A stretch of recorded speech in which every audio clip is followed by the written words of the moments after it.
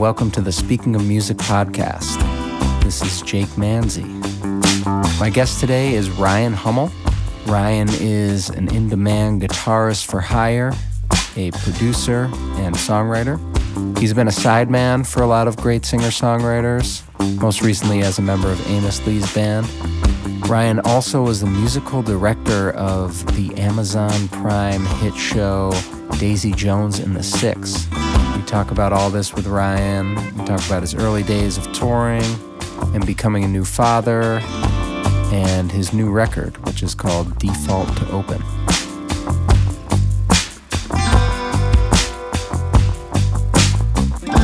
The episode today is brought to you by Raspberries Records. As always, Raspberries Records is a record store in Ludlow, Massachusetts, located at 207 Windsor Street. They've got records, they've got tapes, new and used, stereo equipment, and they've got a real fine staff, real nice people over there at Raspberries Records. So next time you need some records, head over to Raspberries. This episode is also brought to you by Gigantic. Gigantic is a cocktail bar in East Hampton, Massachusetts. They make some of the most delicious concoctions over there. Everything's fresh, everything's made with love. So if you are in Western Massachusetts, go by Gigantic. And if you like what we're doing on the podcast here, you can support it at our Patreon page. That page is patreon.com/speakingofmusic. We appreciate anything that comes in there. I love talking to musicians and talking music with people, so anything that comes in on the Patreon page just goes to keeping this podcast afloat. We appreciate everything that comes in through that page, so thank you. All right, and now to my conversation with Ryan Hommel. Here we go. Here we go.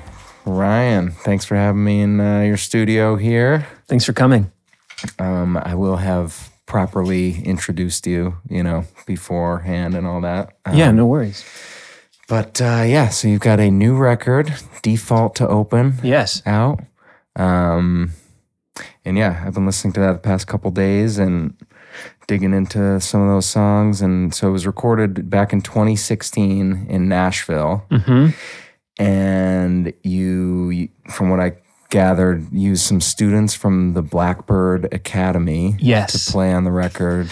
So they didn't play on the record, but they did engineer the record sort of collectively and under the, I don't want to say supervision like they're children, but under the guidance and sort of guiding hand of a couple of the staff engineers and faculty for the Academy at Blackbird. Okay. So I was really lucky to kind of get in with the Blackbird Academy as like a visiting artist, because the way that this thing works is that the students get this 50% in the classroom and sort of getting deep into the weeds with the program, computer-y, gear-y sort of side of things, and then they get 50% of their time just hands-on in studio. Yeah. And so they need folks like me to come and make records there so that the students can have real experience engineering. Yeah. So anyway, yes, that was that. So I hadn't heard of this Blackbird Academy. How did you hook up with them? There's an artist and a fantastic producer named Ryan Ordway who runs the studio up in Portland, Maine. And in, I want to say 2012 or 13, he linked up with the Blackbird Academy folks right as they were getting started. And one thing that they do that's really cool is they bring in guest producers and guest engineers who are like legendary, heavy-hitting people in the industry. And they pair them with visiting artists. And so it becomes sort of like part masterclass, part recording session. It's still wildly productive. But so I was in Ryan Ordway's band, and he brought me and a few other musicians, and actually another local Western Mass guy, Mark Seedorf, brought Mark and I down as part of his band. And we stayed there for a few days, and we got to work with the incredible Ken Scott, who was on pretty much every Beatles session since he was 16 years old, starting with Hard Day's Night. I think he started as a tape librarian at what became Abbey Road Studios. And So Ken, among other credits with the Beatles is, Supertramp, Crime of the Century, all that David Bowie, Ziggy Stardust, so many incredible records. Some of my favorite Jeff Beck records he did. So he worked really hand in hand with, some of the most pivotal rock and roll music. And we got to work with him for a few days as he, produced Ryan's music. Yeah. And I was able to just keep that relationship alive with Blackbird. And I ended up calling them up a couple of years later and just telling them that I wanted to make a record. And I had this idea to do like a couple really simple but lively sessions with me and a drummer playing live. And then I was going to fill in the rest of the instruments. Yeah. And that's what became Default to Open. And so did you do that overdubbing down there in Nashville? Some of it. Okay. But what's really cool is that almost all the vocals on the record are live from those sessions with the drummer. Wow. So it would be like, we'd sort of set up the drummer facing a window or a big, window door, and then me in a booth with an, and then an amp in another booth. Mm-hmm. And we've got your daughter Nina here. My daughter Nina's here just burping and rattling away. Yes. So we'd have, the two of us set up and facing each other, and I would sing and play mostly electric, sometimes acoustic guitar, and those would be the basic tracks: drums, guitar, and vocal. And all that stuff stayed on the record. Yeah. It's way more typical, as you know, with your own records, to sort of frame things out, starting with rhythm section, but not with vocal, usually, not with a main lead vocal. Main keeper, live vocal, yeah. Yeah, it was just like, I'm not like a super refined lead vocalist. I'm much more refined as a supporting sort of background vocalist. But this was something I wanted to do at that time to like just push myself into this territory, commit to the vocals. Yeah. I did, I think, punch things in a little bit or, edit things take to take after the fact. And was there any trickiness there with like getting the sonics of the drum, having had the drums in? It was so well recorded that there wasn't really an issue with guitar bleed into the vocal mics or vice versa. Sometimes it was a tone match thing. For the most part, Andrew Odell, was the one overdubbing stuff when we came up here, and we were in his house, and I did things like all that lead guitar stuff on All Set and on Wide Open, and some guitar overdub stuff and keys overdub stuff on Hi Nina, on All the Time in the World. Like that was all done at Andrew's house. Okay. Before he had Ghost Hit. Yeah. And oh, sweetie. Yeah, we can. So so a lot of the overdub stuff, guitar wise and keys wise, that was done with Andrew Odell. Yeah.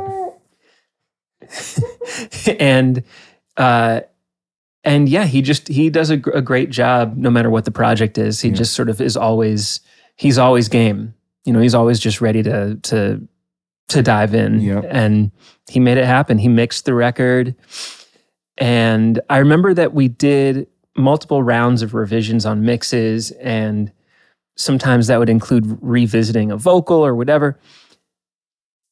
After 8 years,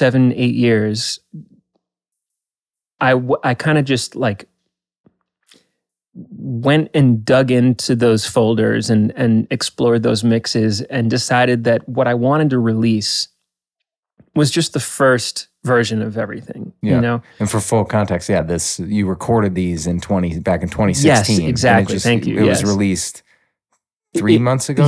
2 months ago. Yeah, in September 2023. Yeah, okay, Yep. Yeah.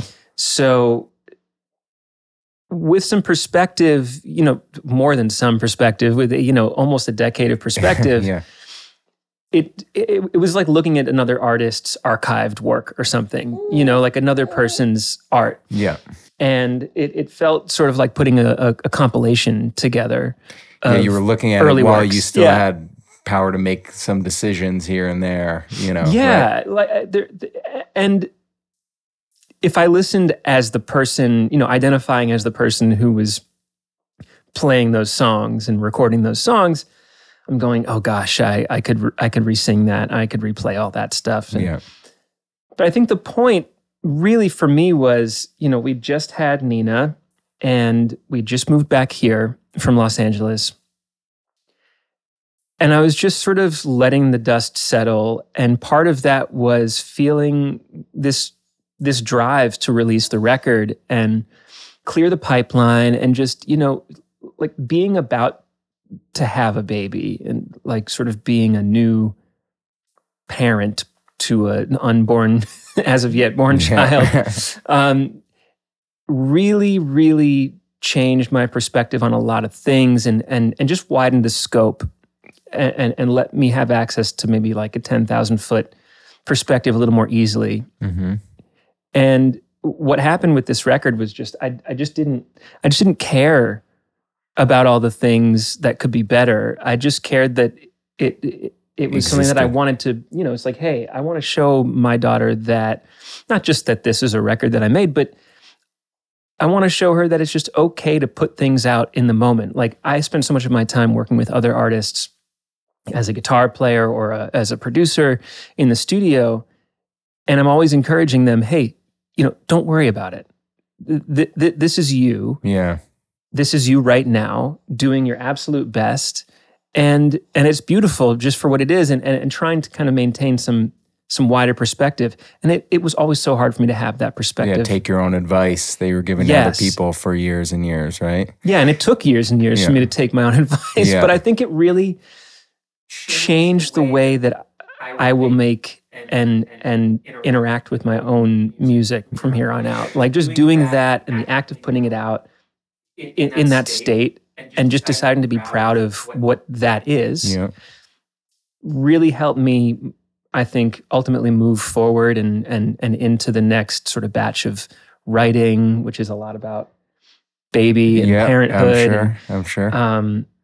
So do you think if you hadn't had this experience and hadn't had Nina on the way, that maybe this record could have possibly been shelved for another or maybe just, maybe I would have chosen different mixes or tried to, hey, Andrew, can you remix this a fourth time?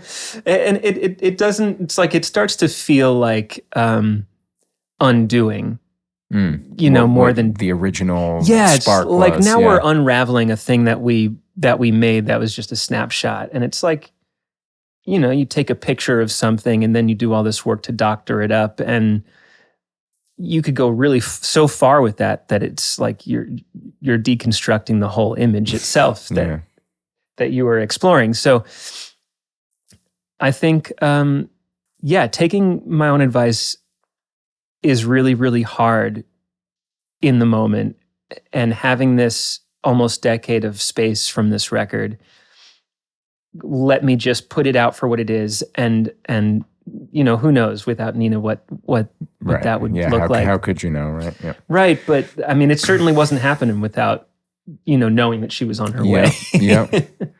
One song I wanted to ask you about is "Bury Me." That one comes on and just sounds, right from the jump. Yeah, I was kind of just hooked on that one from the top on that.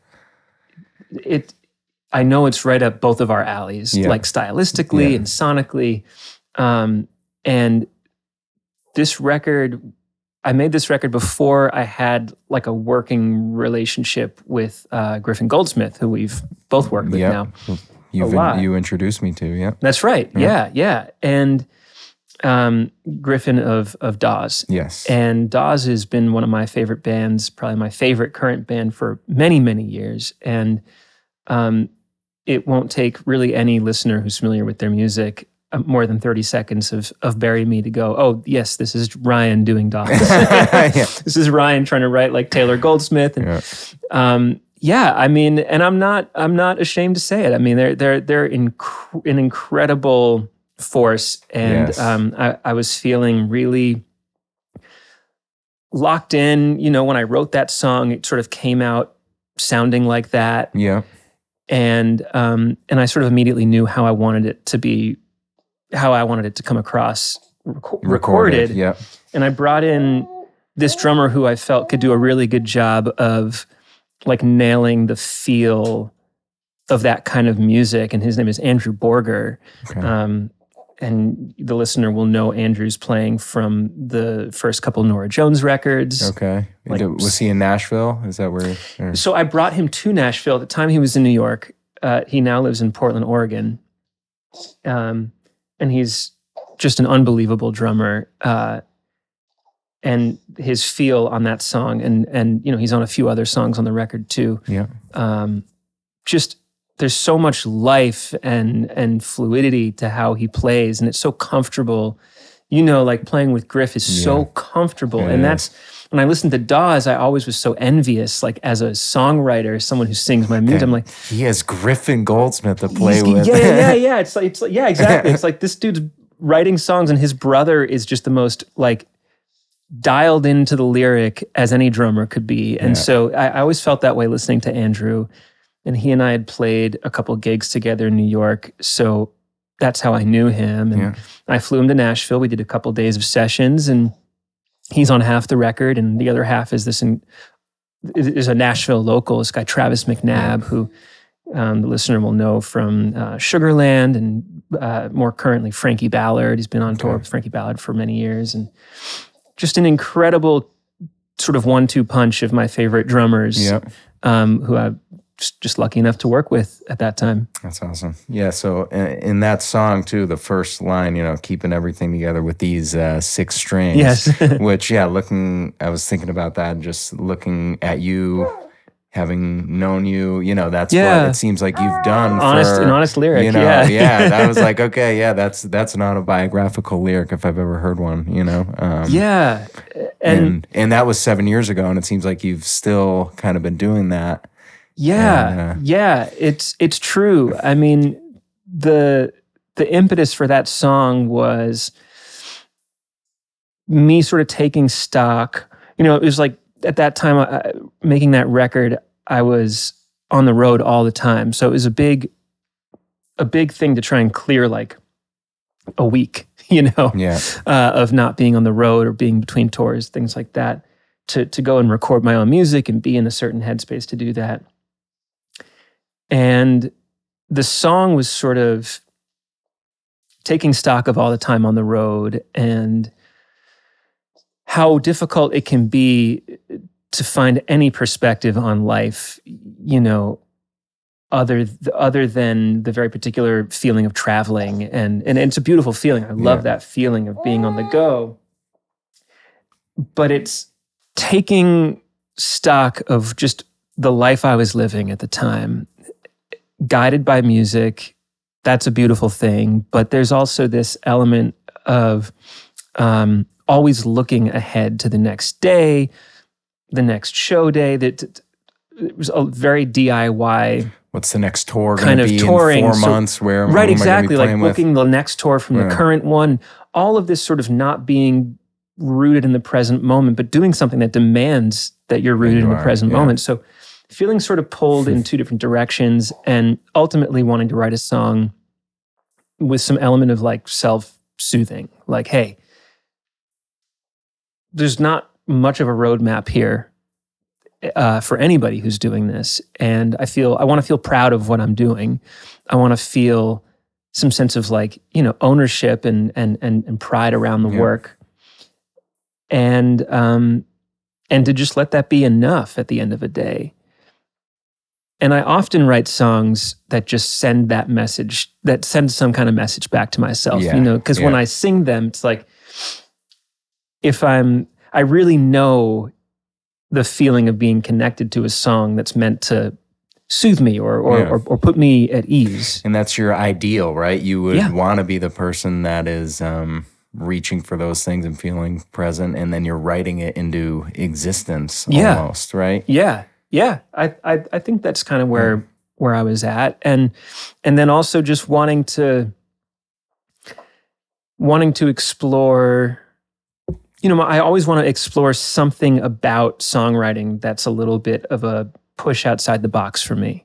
So, big Dawes fan. That song is obviously very inspired by them and that kind of music. It also sounds like you, though. I'm not, I'm totally. hearing it and I'm not like, oh yeah, that's Dawes. All the way. Well, You know what I mean? Yeah, that's good. But yeah, I think the just sort of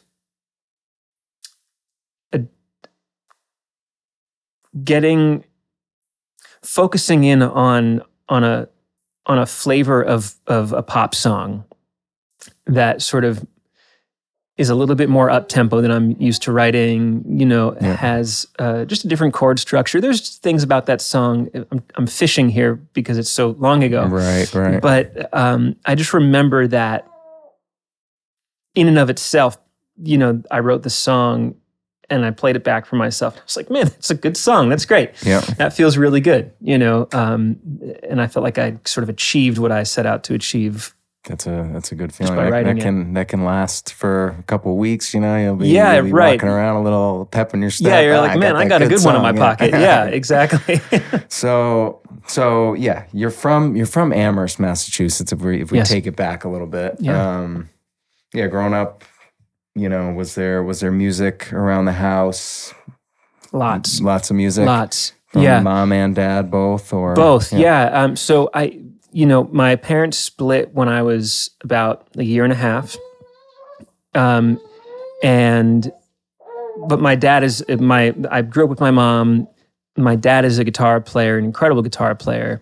So there's sort of like this element of having it in your blood to a degree. He never really sat down and taught me, but I felt like I was always absorbing these little things, whether it was from what we were listening to together. Yeah.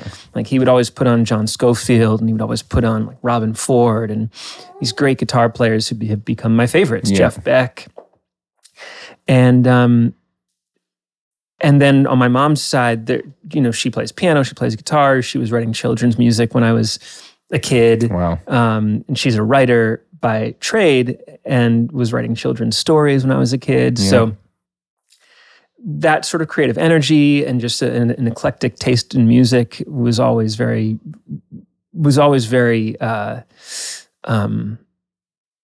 present in my life. Yeah. And I loved weird stuff from an early age, I never really wanted to listen to the children's music. I'd always ask, put on mommy's music, it'd be like The Doors. Yeah. Or really avant-garde Coltrane would be on the radio. My mom would get a headache immediately and be like, I don't know what the heck this is. And I'd be like, wait, what are you doing? Don't change that. Don't change it. Yeah. So when you're starting to get acclimated with the guitar, is that something that you kind of go all in on? Are you nerding out on the guitar? Are you learning? What kind of kid were you in that sense? I was my mom would offer to teach me some chords, and from the age of 3 to 5 or so, I would insist that I knew how to play My Way. The song My Way? Right. Yes. Yeah, Okay. I knew how to play the song My Way. I was a big Elvis fan. It's true. It's the really... Sinatra. Well, yes, right? That's true. Thank you.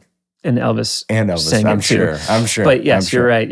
Sinatra. And so part of playing in my own particular way as a toddler was taking the little short plastic leg off of the bottom of a kid's pool table, a little plastic, 4 inches off the ground pool table, and they're hollow, and I would use it as a slide.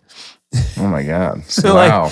I not because I was trying to mimic a certain slide guitar player. I don't even think I knew what a slide was, but just kids are creative, kids are, I have a tiny baby and I'm just so excited to see what fresh hell she gets into and with that creative spirit, but then at a certain point, the pool table leg got a little old and I was feeling frustrated that I didn't know how to make the same kind of, chords or the same kind of sounds that I was hearing around me. Yeah. So my mom taught me what she knew, some open chords and some bar chords. And then I started taking lessons from about 6. And gosh, there's so many fantastic teachers who I credit with everything I know, beyond that. Like Kevin Collins still teaches in Amherst at the Red Barn, still maybe at the Red Barn. Kevin Collins, you guys, look him up. Look him up. John Sheldon, legend. Yeah. Rajnar Vajra, legend. Phil DeFermery, last living direct disciple of Andre Segovia, taught me in two kind of chunks of a couple of years each, a lot of technique around Spanish classical music. Yeah. And an incredible host of teachers. Wow. That I was really lucky to have. Yeah. So, it seemed like you were getting hooked on it, kind of. And so when did you start? Is it high school you start playing with people? Were you always kind of gravitating towards doing the It was earlier, sideman actually. thing? It was young. I mean, I was 10 years old when John Sheldon, my teacher at the time, he had this incredible band called,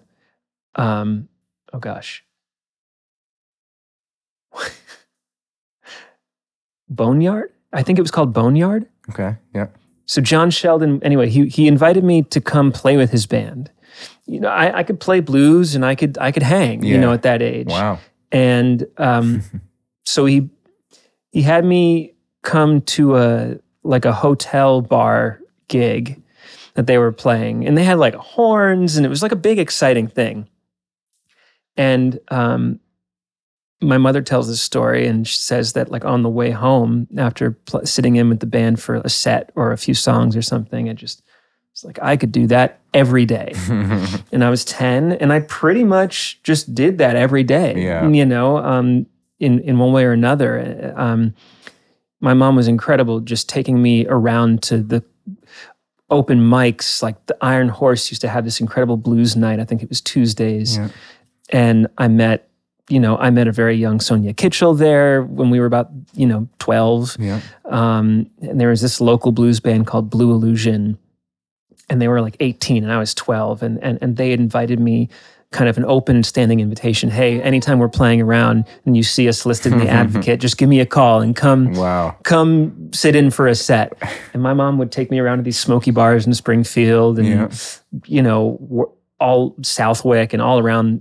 And I'd sit in as a 13, 14-year-old with them and with Janet Ryan, an incredible local blues singer as well. And ultimately, John Sheldon, the same teacher who invited me up to play my first, real gig, he ended up passing down the guitar seat in a band with Susan Angeletti, who was a local blues singer around here for a long time. And in her heyday, she would get all the calls to open for like Johnny Winter and B.B. King, Buddy Guy or whatever. And she even opened for Wilson Pickett.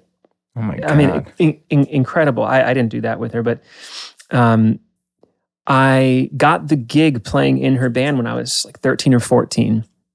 And we would play all around.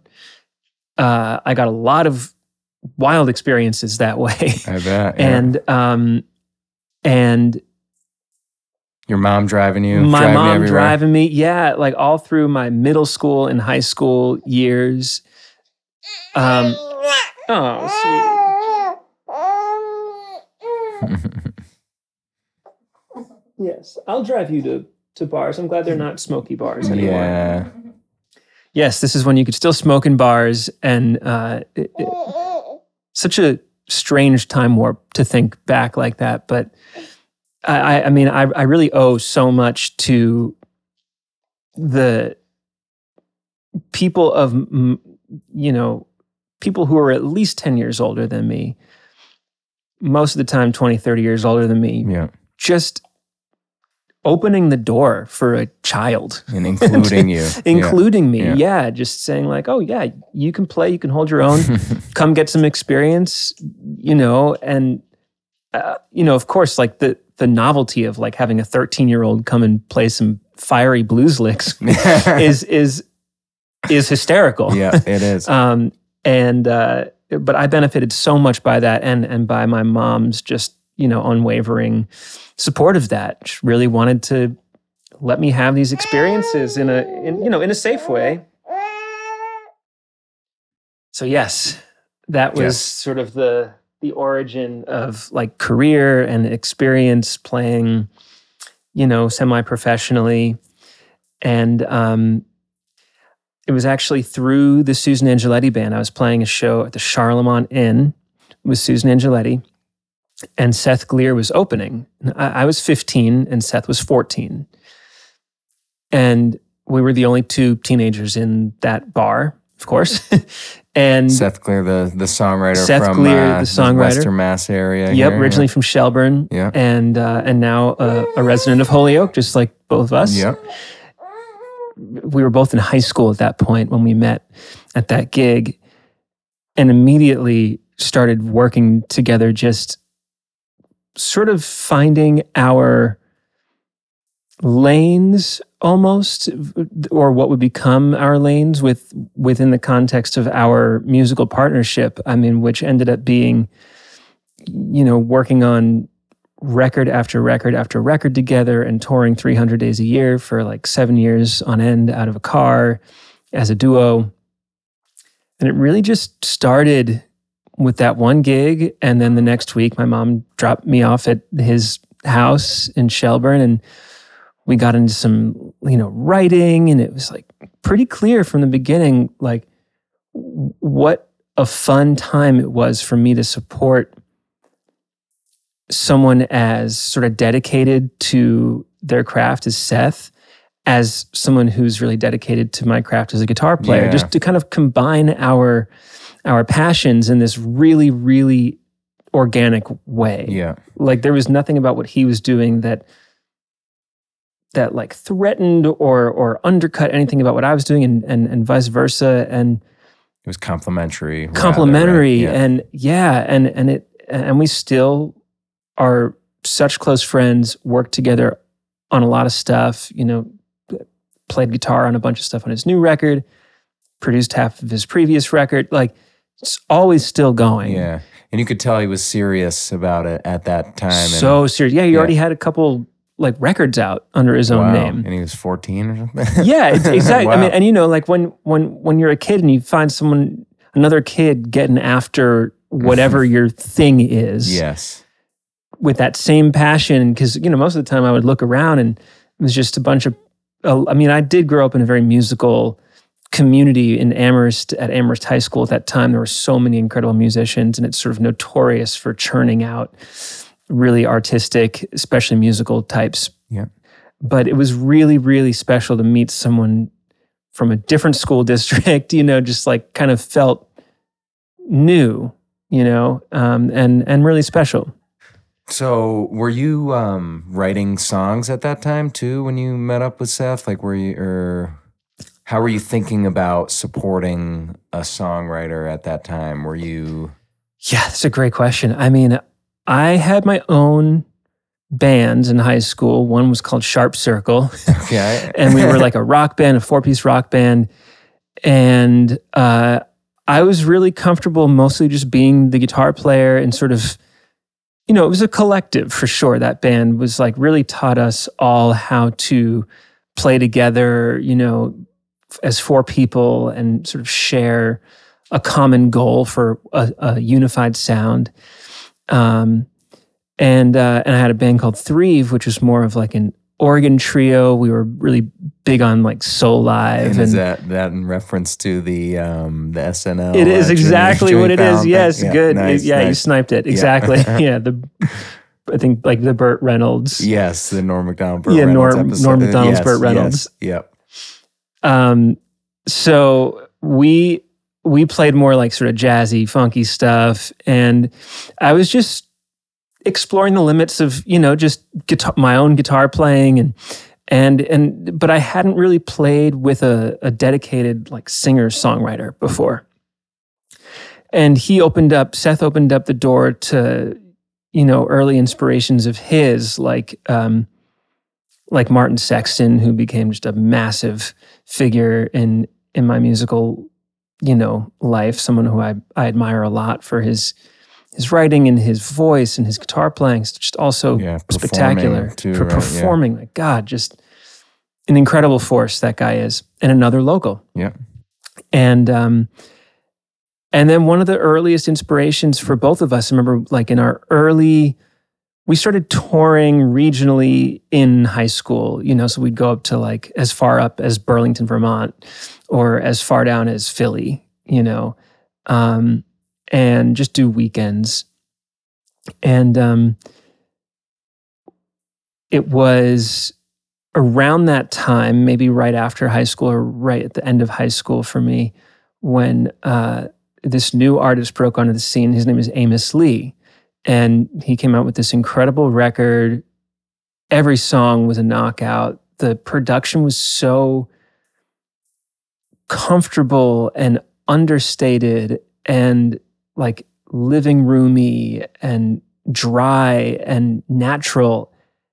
And it was so inspiring for me and for Seth also. And I mean, yeah, that is definitely another massive figure in our early, car playlist. Right. And then, lo and behold, you become his guitar player years later, right? Years later, yeah. So you're working with Seth. You're playing all these gigs on the road, and are you starting to get into production too, or how does that happen? Yeah, like Seth and I would co-produce his early records, and we did a lot of stuff out of his parents' basement, sort of accumulating, odds and ends for recording gear, and recording on Logic at that time. And I would sort of being more in the sort of musical arranging side, and Seth was doing more of the engineering. And it was fluid. We'd go back and forth with stuff, but I really loved to dig into like the way that the harmonic and rhythmic and tonal pieces could fit together. It was really exciting to me to watch a song go from, chords and lyrics on a page, or like a beautiful performance by Seth with piano and vocal, and to just continue to support that and present it in such a way that it became more and more compelling. And it's a delicate balance. You can add things to ultimately detract from what the song does when you're listening to it, as just with perspective as a listener. Or you can add things that really add up to support the story and the lyric, the imagery, and create an environment for a song to go a longer distance and be more repeatable as a listening experience. All that stuff was just so exciting to me, still is so exciting to me. And that is really what lit the fire for me with production. And it wasn't until we really started hanging around like a lot of songwriters, going to Folk Alliance, international conferences, things like that, where we'd get all these, you'd exchange CDs with a bunch of artists, and we'd put all these CDs on, and the songs would almost always be spectacular, and the recordings of the songs would almost always be almost just sad, like so hard to listen to, like either overproduced, overthought, like too shiny, not loud enough, like overcompressed or whatever. And I just sort of saw this opportunity to go like into that world of production with a passion for songs and a real sensitivity to what it is to work with a songwriter. Yeah, because clearly you're sensitive to it if you're hearing the overcompressed even, you're hip to what that even means at that point where, somebody else might say, I know this just sounds bad or not, it doesn't sound good, but you're identifying, so clearly there's some... Yeah, like having sort of an ear for, these elemental, really basic, what we would call effects or processing, like EQ, where, it's just what you would do with your car stereo. You take the treble down and it sounds like there's a sheet over things, and you boost it all the way up and it's like piercing your eardrum. And do you feel like you had a natural proclivity to that, or it was something that combined with getting into the, 10K hertz here, learning that kind of stuff. It wasn't technical in that way for me as much yet. I mean, it became more technical, I think, on the road, being a duo. So the stage would be Seth behind his Yamaha P120 electric piano, just trying to get as organic of a piano sound as possible. And so we learned really quick that, like, in order for my acoustic guitar, our two voices and the piano to sort of create a pleasant, large, but not larger than it should be sounding for what it looked like, like to create this really particular sound that we wanted to transmit on stage night after night. We're not carrying anything other than our instruments, really, when it comes to gear. So no PA gear, we're not carrying a sound person. So we're in these different rooms, whether it's like playing in a coffee house and you're doing your own sound, or in a big bar and you're trusting someone who like only really engineers bands to engineer a duo with no bass or drums. We learned really quick what we needed to say, how we needed to communicate with the sound, our sound. We're going to need to pull 1K out of the piano, at least 5 dB, big cut, because otherwise you get this just rubbery sort of obviously fake ringing out frequency. My guitar needed a certain treatment. I didn't want anything, under 60 hertz, because that's really bassy and boomy. And every time I would touch the acoustic guitar, the pickup would just like freak the PA out and get this big boom.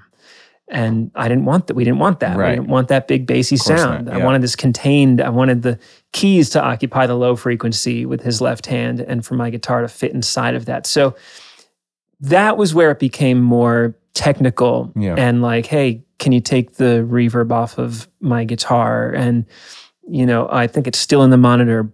I know it's not in the house anymore. You just learn to listen for these things with so much repetition. You're doing this day in and day out with a new engineer every time, a new room every time, new PA every time. And it really taught us how to understand the sound that we wanted to have on stage. And it also helped us, because we would talk, is really all we would talk about, is just like how to communicate that and be pleasant to work with in an environment where there's a lot of times you go into a club and the engineer working that night isn't super pleasant to work with. And so how to maintain, how to get what we need out of the night. Right. And by just being effective communicators. I think the communication aspect of producing records is really what started to become the passion for me. Yeah. Yeah, I've seen you in your element, I remember one time, you were recording with Haley Reardon and directing your friend Bobby Hawk there on violin. Yes. Just going back and forth. Yeah. And it seems like that is something you're very good at and passionate about in terms of, it's like translating. I mean, an artist walks into a studio and works with an engineer, and the engineer isn't necessarily going to have the bandwidth or the patience to try and sit patiently while an artist describes what they want to sound like by using references of other recordings that have little to nothing to do. It's like, oh, this recording makes me feel the way that I want this song to make me feel, but it's not going to have any of the same instruments, maybe, right. Or like describing their sound using colors, or describing their sound using feelings and emotions. But it's all valid, right? Everyone just speaks sort of a different dialect of this language when it comes to trying to boil their music down into words. Right, yeah. It can be really hard, as you know. And I just realized that almost everybody could benefit by having somebody in the room who knows enough about the gear to take what the artist is saying and say, hey, I think we're looking for a darker guitar sound than that. Or I think we're looking for a shorter reverb than that. Take what the engineer is saying go back to the artist and say, it's not that they're being unreasonable, but the limitations that we're working within here are X, Y, and Z. If you play the piano and sing at the same time, you're going to have to commit to those two things as a group. So when we edit the piano and the vocal together. Otherwise, there's some crosstalk. There's what we call bleed. Yeah. There's piano in the vocal mic. There's vocal in the piano mic. And just learning how to navigate sessions and ultimately just create a more fluid, less anxious, more comfortable and more efficient and productive session for people. Watching that work, watching that sort of, not intervention really, but just watching that communication path open up. And then ultimately, my job, I always felt like if I did my job really, really well, and also if everybody else brought their A game too, it was such that I could sort of show how to communicate by being an example and like kind of where the language barriers might have been, and then not be quite the middle person as much, and let the artist really speak for themselves. So the goal wasn't for me to overtake things or, dictate what happens next so much as help train the parties who do best when they do talk directly to one another. It really is best when you don't need a translator. Right. The artist has the lingo and the confidence to speak that language. Yes. Yeah. And then the artist comes out of the session or the project ultimately with that much more technical language to sort of go like, okay, I like things that sound like this. I like this mic on my voice. I like this compressor on my whatever. And, sort of arming the artist with more confidence ultimately in the studio. Yeah. And so how do you approach when you're going to make a record? Yeah. With a songwriter or somebody, like that, the batch of songs, and, I'm sure you've done it plenty of times now, through that beginning process of listening to demos and then to the finished production, what is the job of the producer in that sense? Everybody will give you a different answer. And I think I would give you a different answer just depending on the artist. And, so much of it is like, being a producer for me feels a lot like accumulating all of these skills and these sort of like micro, like getting really in the weeds about gear and really into the weeds about theory and really like being very learned as much as possible. And then just sitting on all of that, not needing to pull those cards, but being the person in the room who can just patiently listen to what someone is asking for. Often an artist will come into the studio with a wealth of negative studio experience under their belt already and sort of come in an anxious state. So then the job before any conversation really happens at all is just let's all get comfortable. That's going to look different. Those needs are different from person to person. Yep. So I think I like it because it's always going to demand something a little bit different of me. Yeah. And where did you were there some producers that you had worked with that you took some, that formulated, your approach today, or whether you had worked with them or there were producers that you admired from afar? So one person who I got to work with by way of making records with Seth Gleer is a guy named Dave Egar, and he's a cellist. Yeah, you told me about him. And he's a pianist. I will tell anybody who will listen about Dave. Dave, you've heard Dave 1,000,001 times, probably without realizing it. I mean, one of the first big sort of string project things that he did, just him on cello and a violinist overdubbing multiple times to create the illusion of like an orchestral sound. He got called in to do that on Coldplay's Viva La Vida. So that jup, jup, jup, to jup, jup, to jup, jup. That's basically Dave and this violinist Anton like 80 times or something. And his process was, working with Chris Martin at a piano to sort of carve out the string part that he was hearing, how he wanted it to feel and sound, and then ultimately translating that into what he knows about strings in the recorded medium, microphones and placement and how to avoid the buildup of frequencies that happens when you're using one instrument on one mic in one room. And then layering that over and over again, you'll enhance sort of anything that's prone to poking out too much, pokes out too much. So he really knows the art form of string overdubbing. As a result, he's just gotten called by everybody to do this. And he had a relationship with the label Empress Records and the artist Rachel Sage, New York-based label, New York-based artist. They signed Seth early on and paired us up with Dave in the studio to do some string arrangements. Wow. He brought in a violinist. Most of the time it was Rachel Golub, who is, again, just an incredible player and studio musician. And we'd get together and Dave would just blow my mind with the depth of knowledge, his emotional sensitivity to the music. He had this like really interesting combination of, he's like this brilliant, like beautiful mind type of guy.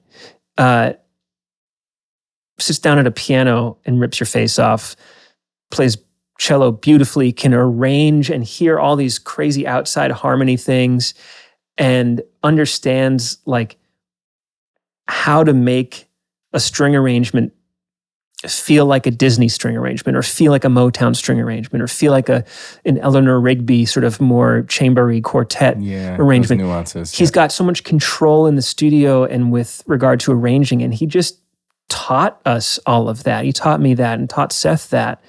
And I've gone on to use every bit of that, not to mention the sort of wisdom in life as a musician. Just he's been a mentor to me for so long. And then he ended up producing my first EP around that same time when I was working with Seth. So being produced by someone that brilliant and that capable just continued to light that fire for me, like at that early time when I was in my early 20s. And then just the other part of that was, someone who I didn't meet for a long time, who then ended up circling back, and I met him, and he had a major influence in my career recently, is this producer, Tony Berg. Tony is an LA-based producer who, from his work with Phoebe Bridgers, his work with Blake Mills, and having signed Amy Mann and Beck to their first record. Like he's always on the labels. pulse of things, sort of, right?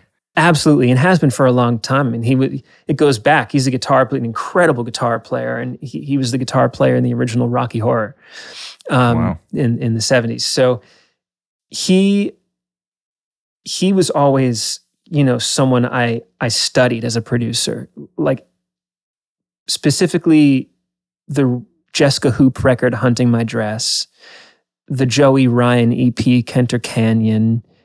My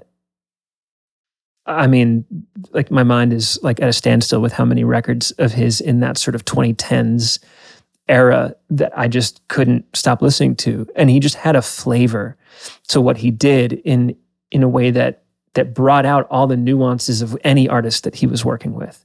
And did it with the sonics that I liked, darker sounds and layering things in a very particular way.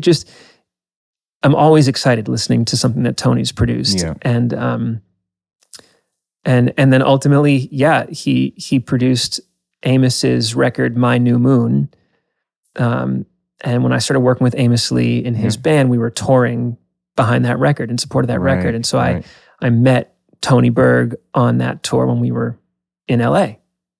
Wow. So how did the Amos gig end up coming up for you? So you were playing around for a long time, as a sideman, right? Yes. Yeah. Yes. And in Western Mass. In Western right? Mass, playing with Seth Gleer, playing with the Sweetback Sisters as a guitar player and pedal steel player, playing with Heather Maloney as a mostly acoustic guitar player and, tight vocal harmony kind of thing. And Haley Reardon, who you also mentioned. Mikey Sweet, another incredible local artist. I mean, there's a wealth here in Western Mass. And although I always looked at the future with this sort of like, okay, it would be really cool to experience this whole other echelon of like being on a tour bus and being a headliner in theaters and things like that. I wasn't frustrated. I've never been frustrated by working with the artists on Signature Sounds or on a small label or who are from here in Western Mass. I mean, because there's so many incredible artists and there's so much music to be made here. And it's a great place to leave from and come back to when it comes to touring. So, I wasn't feeling antsy at all with that, but the call came for Amos pretty much as an offer. Just, hey, can you do this summer? Are you free this summer? And I had to call Heather Maloney and say, actually, I can't do all this touring. And she was incredibly understanding with that. And just encouraged me to go, get after it and do the next thing. But the connection there was Amos's sort of the way that I worked with Seth as a side person, sort of like a right-hand man, Amos's version of that is this guy, Jaron Olevsky. And Jaron is also from Amherst. His mother was my piano teacher when I was a kid. And Jaron himself was my camp counselor at this incredible summer arts camp called DASAC, which is Deerfield Academy Summer Arts Camp. So he's not that much older than me, but he was old enough to be my counselor when I was 12. And he must have been, 17 or 18. And he goes on to move to Philly, go to UArts, and meets up with Amos in Philly. Amos is a Philly native. And is on that first record. Wow. Is on upright bass, playing, as a duo or a trio with their first drummer, Freddie, who stayed with Amos right up until I joined the band. I never was in the band with Freddie, but that's like a 20-year run or something as a band. And yeah, I mean, Amos just sort of was going in a really specific direction with that My New Moon record that Tony Berg produced.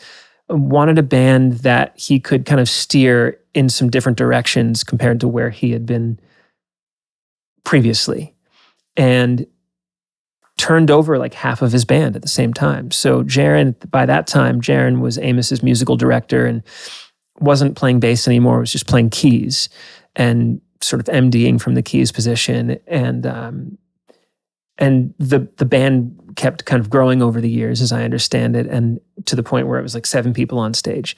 So new drummer, new bass player, and new sort of like third guitar player, which is what I ended up being, like sort of aux, guitar, background vocals, utility. Yeah, like I was playing some baritone, some electric, pedal steel, singing. And yeah, Jaron just called me out of the blue one day and just said, hey, what are you doing this summer? And just like that. Yeah. There was no audition. I never met or talked to Amos before the first rehearsal. It was just like, okay, you're coming to Philly these days, and then we're going to leave for tour from there. And that's that, come prepared with pretty much his entire catalog under your belt, which is about 100 songs at that point. And I am just so grateful for things like that in life that pop up at the right time. I mean, that was on the heels of a big, crazy breakup for me and big transition point in my life. I wasn't really sure what was going to come next. Yeah. And I was living by myself in this little studio apartment in Leverett. And I just got this call. I had maybe like 7 or 8 weeks or something to prepare before the first rehearsal. And I went out to Staples and I bought myself a big easel and a gigantic like pad, like big pad of paper. Yeah. And I did all of the first drafts of my charts for that, just like by myself, blasting the music in speakers, standing with a Sharpie, writing, like dancing to the music, just celebrating through the work, basically, having gotten this gig with someone who I've always played along to, sang along with on the records, and been so inspired by. Love his voice, the soul element in his music always spoke to me, you know, like this, everything about it, like it. And then to think, oh my gosh, that was all training, you know, and you never know what you're listening, you know, when sort of influence and inspiration becomes the job, the gig. 10 years before, you're listening to that first record. Yeah. And then all of a sudden you're hired to play his songs and you literally know them. You know them. I know They're them. in your head. Yeah. And then there are songs that I, you know, just deep cuts that I just wasn't as familiar with, or gems that I would discover. And just, I built up all this further appreciation and respect for Amos's catalog. And also, like, you know, as a guitar player or as any instrumentalist getting hired into someone's band for a live tour situation, you're learning other people's guitar parts, you're learning other people's whatever parts. Yeah. And, you know, as a pedal steel player as well, I got to learn all of these incredibly well crafted parts, you know, and like my job was to go deep on all these things that I would do that, you know, and transcribe anyway, just for the fun of it, you know, for the lesson of it. Yeah. So, you know, Greg Leese is this incredible LA-based pedal steel player who sort of tends to play on the, like, you know, Americana, not center of the map country type stuff. Yeah. So like Ray LaMontagne and the Pariah Dogs record, I think he's on that. That might just be Kevin Barry on lap steel. But he's on all Amos's records that have pedal steel. I think it's pretty much always Greg. Yeah. And I got to learn all of Greg's parts, and not that, you know, you're going in and playing verbatim what's on the record, but sort of coming in armed with a really solid understanding of what the record does. And then so you can pivot from there. Yes. You know, you pivot into whatever the band is doing now. Yeah. Amos in particular has like just such an ability to transform his own music. You know, say like a really famous song like Sweet Pea, where we would play it in different ways from night to night, week to week. You know, he always would want to get something different from the horns. He'd always want to get something different from the energy of the song. Yeah. You know, he's like still really engaged with that part of it. Yeah, like arranging and you know, he always knows what's best for his own music, and would sort of let us workshop things during sound check and then kind of come in and go like, yes to that, maybe change that a little bit. And gosh, I mean, yeah, my respect for he and his music and the way that he works with his band, the way that he trusted us, and really wanted us to play and just explore and have fun with that. It just, my respect just grew and grew. Yeah, it sets the tone for the whole band, I'm sure. Yeah. What was it like, touring on a big bus and stuff like that? Because I do remember one time being on the same festival when you were playing with Amos. Yes. And it was Festival at the Farm. And I remember talking to you, you know, you rolled out of the bus and, you know, from who knows where the night before. And I remember you said something about your coffee morning ritual and how that kind of grounded you, like in a feeling like you were at home. So that started like way back. I mean, because I've always loved coffee and making coffee, and you know, have a taste for the good stuff with coffee, and it became part of my road routine. Yeah, to kind of wake up and make myself a cup of coffee. And I'd have this little rig that I'd travel with, like an AeroPress usually, or some kind of pour over thing, or, you know, would change from time to time. But yeah, I would grind my own beans in a little hand grinder. Well, actually, with the great thing about touring with Amos is that he's also a coffee snob. More than half the band was like that. We all really liked nice coffee. So we would, text in the mornings and go like, oh, the good coffee's at this place. Or like, there were times when sometimes we'd be traveling, in the morning after a longer drive or something. We'd do the next part of the drive in the morning before the show. And I would make, pour overs for the whole band or something. I just love doing that. And I like doing it for myself. I like doing it for other people. And it's one way to stay in touch with just another part of myself, another part of life that isn't just guitar stuff, just music stuff. Yeah. And bond with the band over, good food and good drink and yeah. Yeah, it must have been. But So having a bus to facilitate the morning coffee ritual was really helpful. Yeah, that's what I was getting. And not doing it in a Prius was a whole different thing. Yeah, after years and years of touring around, right, in whatever vehicles it may have been, it must have been nice to you got a bus for the driver. Such a treat. Yeah, such a treat. Yeah, Amos likes to travel comfortably. Buses were always really nice. The drivers were always great. Was there partying and things like that, or not a lot? Yeah. I mean, nothing crazy. I wouldn't expect that. Yeah, I wasn't really expecting. Yeah. I mean, I love weed. Yeah, and it was really fun for me. Like the first iteration of the band that I played in with Amos, because a couple members shifted around in the time that I was with him. It was me in the rhythm section. It's me, the bass player, the drummer, and then the whole crew on one bus. And then Amos and Jaron, and then the other two members of the band, Zach and David, who have all been with him for a long time. Yeah. So it's like me and the new guys on the crew bus, and then Amos and like the tour manager usually, and his sort of three like longer standing members on his bus. So two buses and a truck is the traveling party, like a 18-wheeler. It's a wild thing to go from like a car or a van to that.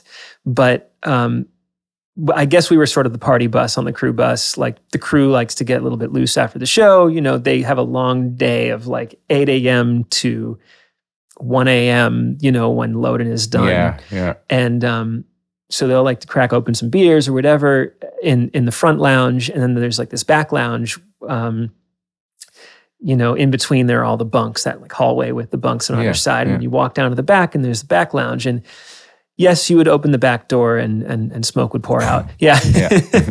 And it's fun. I mean, we had such an incredible band.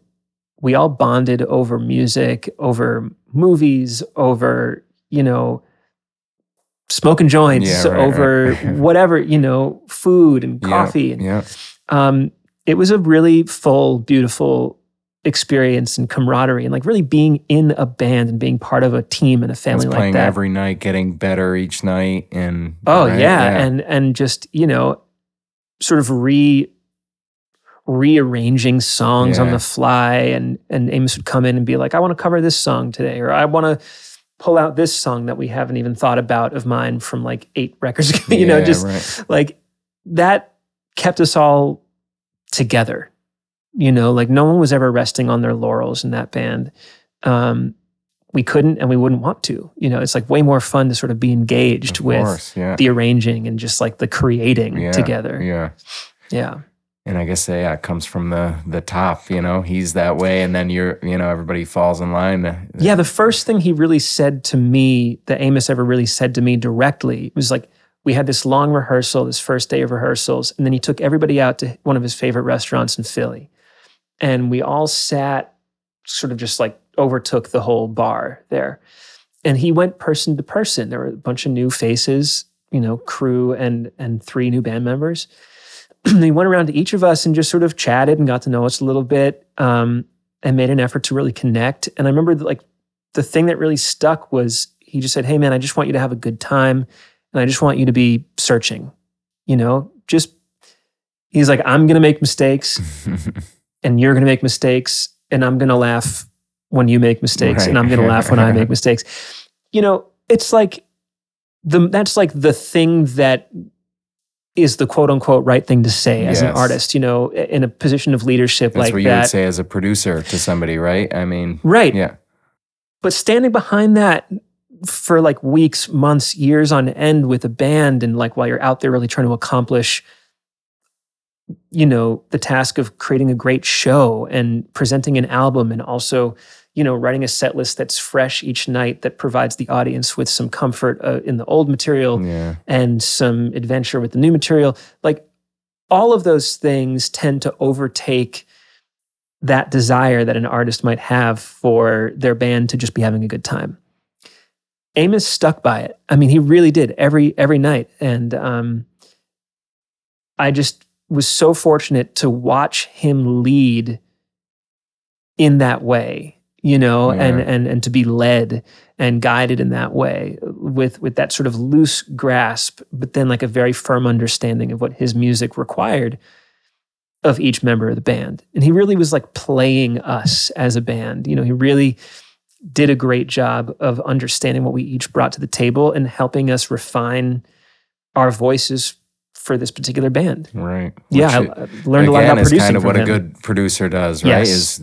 It seems like you're really good at this thing. Yeah. Identifying that in other people kind of and bringing that out in them. Yeah, he's just a walking masterclass. And I will always look so fondly at my time with those guys. So so how much time was that? And it seemed like you guys played you played Red Rocks, right? And we did Red Rocks twice. It was amazing. Yeah, so many bucket list things. Not the least of which is just playing with Amos, playing with Amos's band and getting to play with my old buddy Jaron, the coolest. It was 5 years front to back for me, and I pretty much ended when 2022, we were on the road. You had moved to LA, right? Yeah, exactly. Yeah, my wife Cynthia and I, we were living in LA at this point.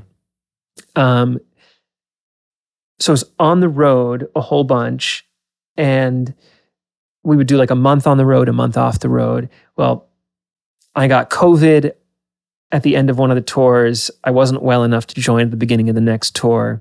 So the guy who's now the guitar player in Amos's band is an incredible guy named Connor Kennedy from Woodstock, New York.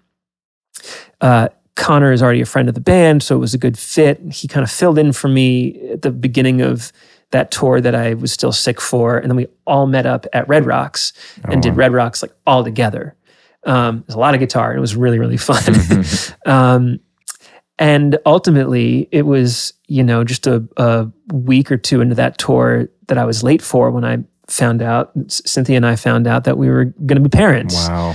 So she immediately comes down with the, early first trimester sickness. And it wasn't easy to really find like consistent, everyone in LA is like always leaving because everyone does what we do, right? We tour and are in creative projects, working crazy hours. So she didn't really have the support around her at a time when she was really sick and needed help. So I actually ended up leaving that tour a few shows before the end, something I still feel really, badly about when it comes to my relationship with those people in the band, in terms of, we always say it's like a family. Yeah. But ultimately, it isn't my family, and I love them so much, and I felt bad to have to choose like that. But I did leave the tour, and that was pretty much the end of my time in the band. Yeah.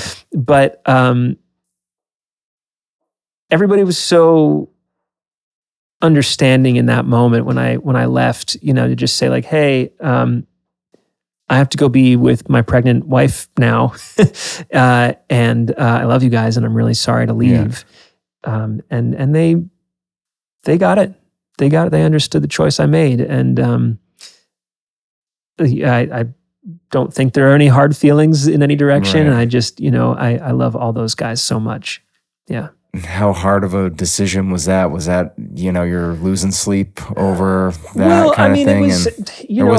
It was hard. It was hard because, you hate to you hate to leave people in the lurch like that who have your back. And, you know, I understand that Amos and Jaron in particular, you know, took a chance on me as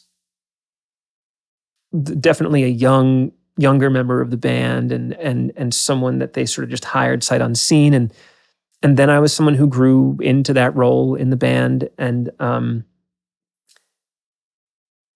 but ultimately, you know, when your family, when, you know, my wife needs me, and it's like, you know, we've been having the discussion, you know, every night after the show, I'd say like, hey, if you need me to come home, I will come home. Yeah. It's hard for me to decipher, you know, what is like, I'm having a tough time, but try and finish this out versus you got to come on the next flight.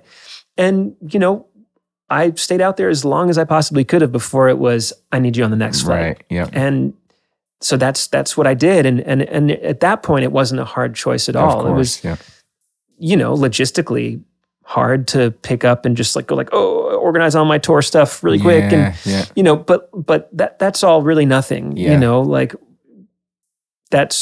I found out that I was going to be a father while I was on a moving tour bus through Iowa. And, you know, Cynthia took the pregnancy test, and there you go. We were like, holy crap, here we are. It's happening. Yeah.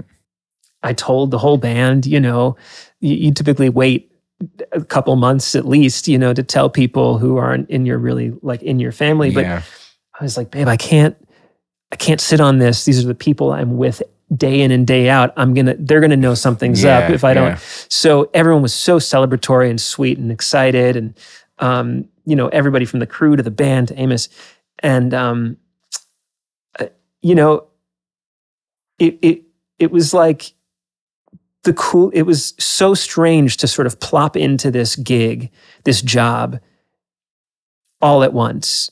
You know, like, holy crap, I'm playing with one of my idols in this incredible band. It's the best band I've ever played with. It's the coolest, like, you know, sort of string of venues you could play. We're playing at the Beacon Theater. We're playing at Red Rocks. You know, like all these bucket list things, traveling in style, you know, being comfortable, getting paid well, walking into the venue and your gear's set up for you already and all sound checked. It's like, I mean, it really doesn't get much better. No. And then as quickly as I came in, it was like, okay, time to leave. Yep. This is not the thing anymore. Yep. And I think just a big part of life is just letting those corners take you for the ride that they're going to take you for. Yeah. I mean, it was the same way I got in as the same way I got out, pretty much, you know, with a phone call. A phone call. Right. And I mean, if you know that it's right in the moment, you just sort of, everything else falls away. You try and make amends if there are amends to be made, and you try and, you know, you try and make things right in all places. But ultimately, you know, my aim is to be a present father, a present husband, and doing this job on the road is, you know, it's really hard for a parent to be away from their kids. It's really hard for spouses to be away from one another, you know, and there are people in this band with Amos who have had to make tough choices before as well. But, you know, ultimately I made my choice in that moment, and it didn't feel like a hard choice at all. Yeah. Just, it felt like a hard moment, but, but the choice was obvious. It wasn't like, do I do this or not? Yeah. And so taking it back a little bit there, what brought you out to LA at that time, and what did you get involved in once you were out there? I had started playing with Amos in 2018, and after doing the first couple tours, I had already been talking to some people in LA, Griffin Goldsmith, Tony Berg, and they were really encouraging me to move to LA. I didn't have anything to move out there for, you know, no job or gig or anything like that. But I figured, you know, I'd spent enough time in LA to know that the doors to like just working with people who I wanted to work with, other musicians and producers and studios, et cetera, those doors would open a lot more easily if I had this experience of working with someone as sort of well respected in the music industry as Amos is. And having the good fortune of being in that band at that time, I was like, well, this is a good time to move to a new place. Yeah. Like, I've got a good gig. Yeah. You know, I'm not going to move out to LA and like try and fight a bunch of other guitar players for the best gig in town or anything like that. And I mean, you're surrounded by greatness, and you're surrounded by crazy amounts of ambition and creativity and everything when you're in LA. And I just didn't want to come to LA competing. Yeah. Right, without a gig and needing to sort of like hedge my bets in that way. Mm-hmm. So I went, Cynthia and I both just sort of moved on a lark. Neither of us had any jobs set up. Cynthia Tolson, your Tolson, wife my wife, an incredible musician as well, string player. String extraordinaire. Yeah, so she kind of started in earnest her like string overdubbing, her remote string overdubbing career from Pasadena when we moved out there. Yeah. And one thing that COVID might have been good for, I guess, maybe. It ended right? up, it really ended up giving her a lane. Yeah. And she was sort of already on her way. Had some really cool credits, already worked with you on your beautiful record, and a handful of other artists. And we were really lucky to just get, like, people would recommend her, and she's really fun to work with and really easy to work with. So people would call her and then they would want to work with her again. So they'd call her back. So it was just, her career sort of took off in that way. And I was just sort of like in between tours, like trying to find the next thing or the local thing to become a part of. And a lot of generosity led to a lot of cool experiences and a lot of cool hanging out with people. Ultimately, Tony Berg called me up and said, it had gotten to a point where we were like, do we need to move back? This is still pre-COVID. Yeah. It's like summer of 2019. But there wasn't a whole lot of work coming in. Amos wasn't on the road, so I wasn't really making that money. And so we were like, okay, it's expensive to live here. How much longer can we really do this without something happening? Yeah. So we both signed up for Central Casting to become like background actors, pick up a couple $100 a day here and there to just do that. Like, okay, well, who knows what that leads to? Yeah. So I was actually on the Sony lot as a background actor. I was just working on one episode of what ended up being one of my favorite shows of all time. It's called For All Mankind. Okay. It's this incredible Apple show. Yeah. Check it out. Yeah, not familiar.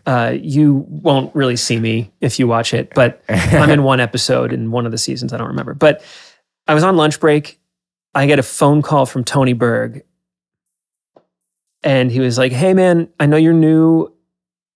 I've got this sort of like teaching gig that I remember the language he used. He goes, I think you'd have the right temperament for this. And he said, I just need someone to come in and teach guitar and bass to a handful of actors for this TV show that's like going to be based around music of the 60s and 70s. It's, his accomplice in many things is this incredible guitar player and producer, Blake Mills. At the time, they were running Sound City, which is a legendary recording studio in Los Angeles. And so we said, hey, we need someone to come to Sound City pretty much every day and like teach these actors how to play the songs that Blake is writing and recording for this TV show. Which does sound right up your alley in many ways, right? I mean, it's great. I'd done private lessons, since I was a kid, here and there. Yeah. I like teaching. Yeah. I really like teaching when the student is motivated to learn. I think that's how all teachers are, right? Right.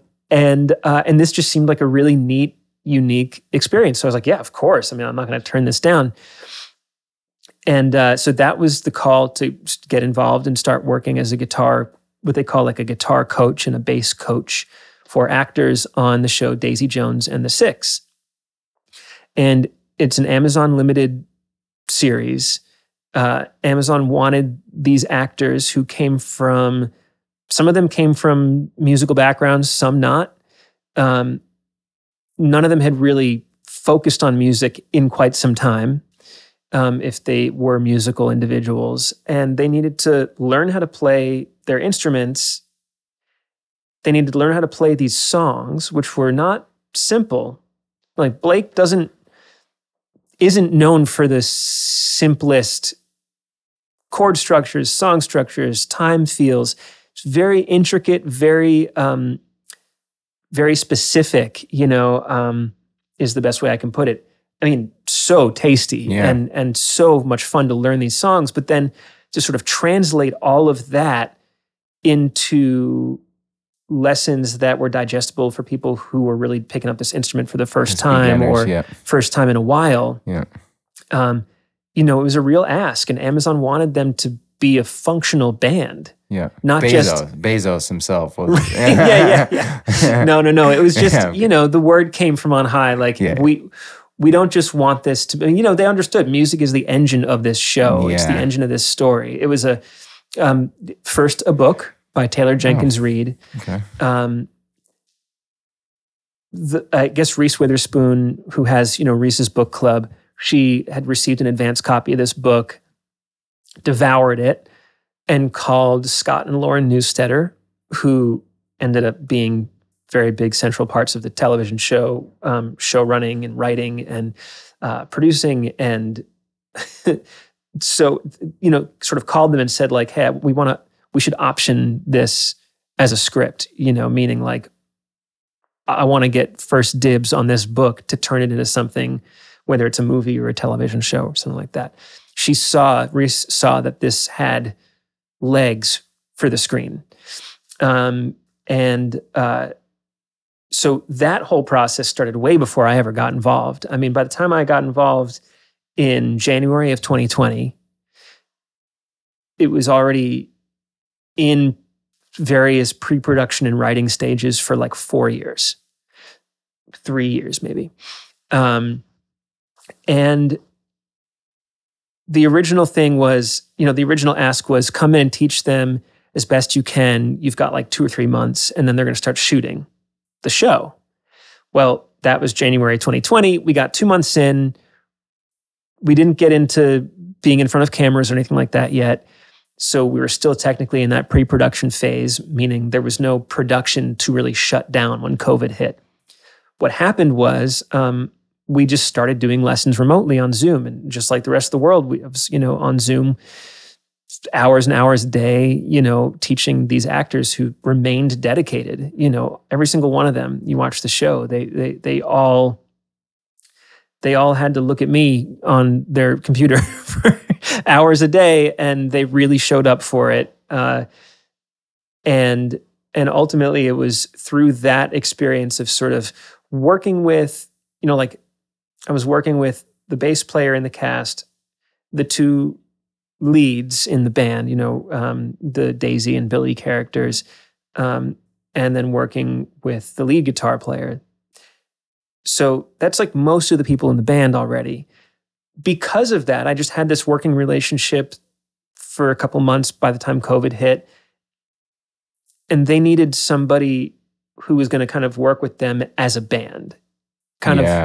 Someone to help them go from learning the songs and sort of being isolated in their own individual one-on-one lessons to stepping onto a stage, amplifying their instruments, singing into microphones, and communicating with each other in the way that bands do. Yeah.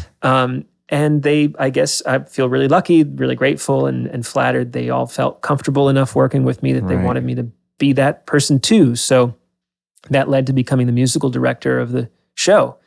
And that work really was just a continuation of the work I was doing as their guitar coach and their bass coach, and just helped them start to feel more like a band. And just as with producing, it was so much about, creating an environment where they felt comfortable to explore and experiment and take chances. And, playing music is a really vulnerable thing, especially for people who don't typically play music. Exactly. It's like terrifying. Yeah, to even make a sound. And it's like have it be really loud. And it just took practice, and it took, as much comfort as possible in the room.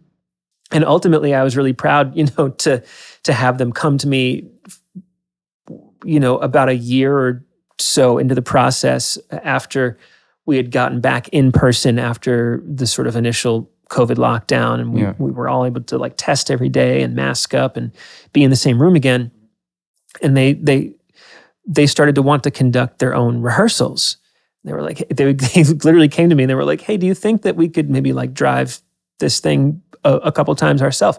It's like, absolutely. That's the best news. You want this to take on its own shape. I don't want to be, a necessary component for the rest of the time that you guys are doing this. Like, the ideal is that you feel like a band, and you feel like a band to the degree that you are a band. Yeah. And most bands don't have this other person like standing in front of them driving their rehearsal all the time. Right. So they really did that, and learned how to play and sing. And I'm like, watching the show, I'm like a proud papa or something. It's just incredible to see, to know where everybody started on their instruments. Riley Keough hadn't really ever played guitar. Sam Claflin hadn't ever really played guitar. These are the two lead characters of the story and the two main lead singers in the band.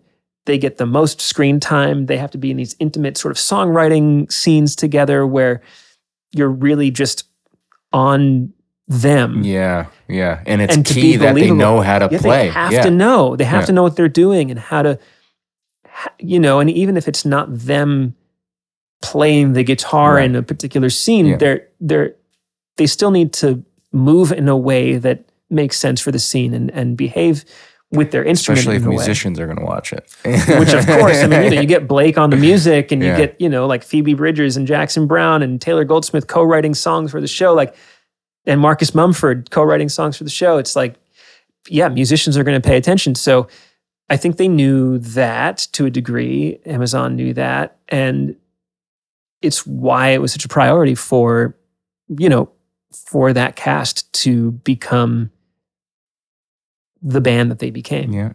Yeah.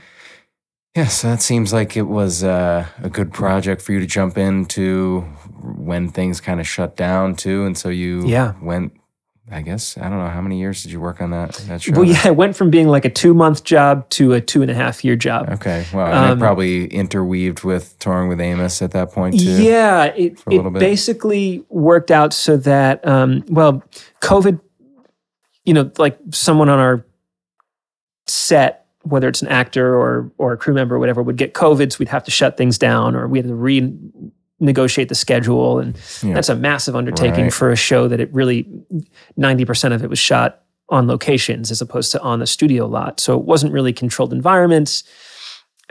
Spaces had to be like reserved ahead of time, and streets had to be shut down. And, it's like crazy amount of things have to happen for like a day of shooting.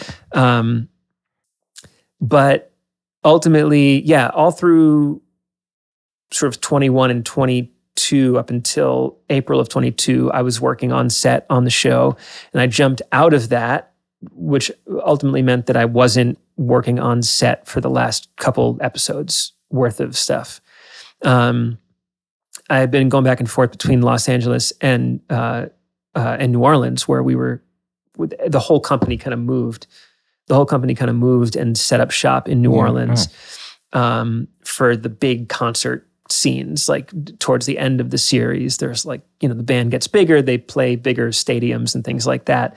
So that's where we shot those things. And I ultimately went from New Orleans after a couple weeks of shooting straight to Portland, Maine for a week of rehearsal with Amos. And then that's what started our like month on, month off touring schedule in 2022. Wow. And that led straight into, becoming a father and ultimately, getting out of LA and moving back here. Yeah. And so what are you up to now? Taking some deep breaths and raising a baby. Cynthia and I are both just still learning about what our careers look like now and what that balance is. I expect you will always be doing that. Yes. Right? Yes. Yeah.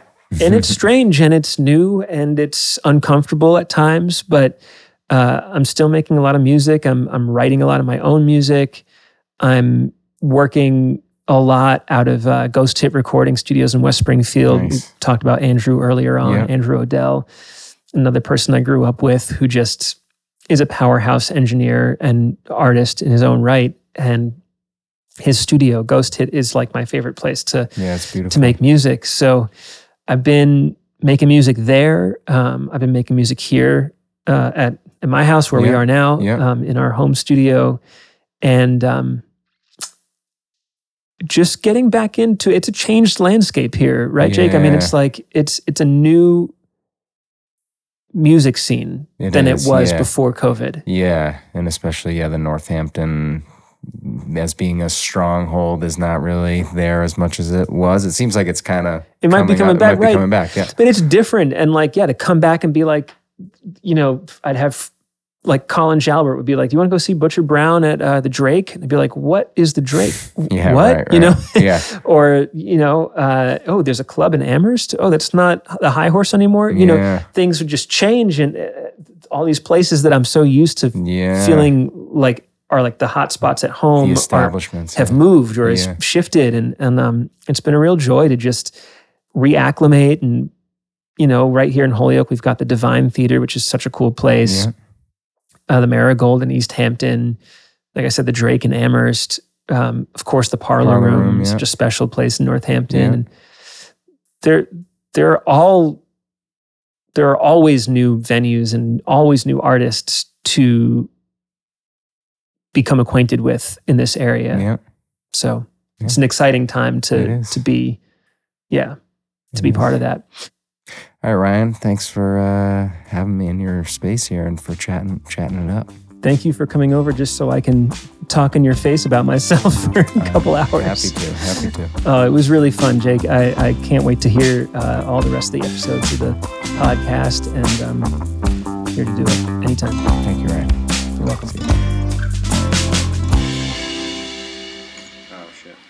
I got the triple. I ain't got no triple. I got AAR.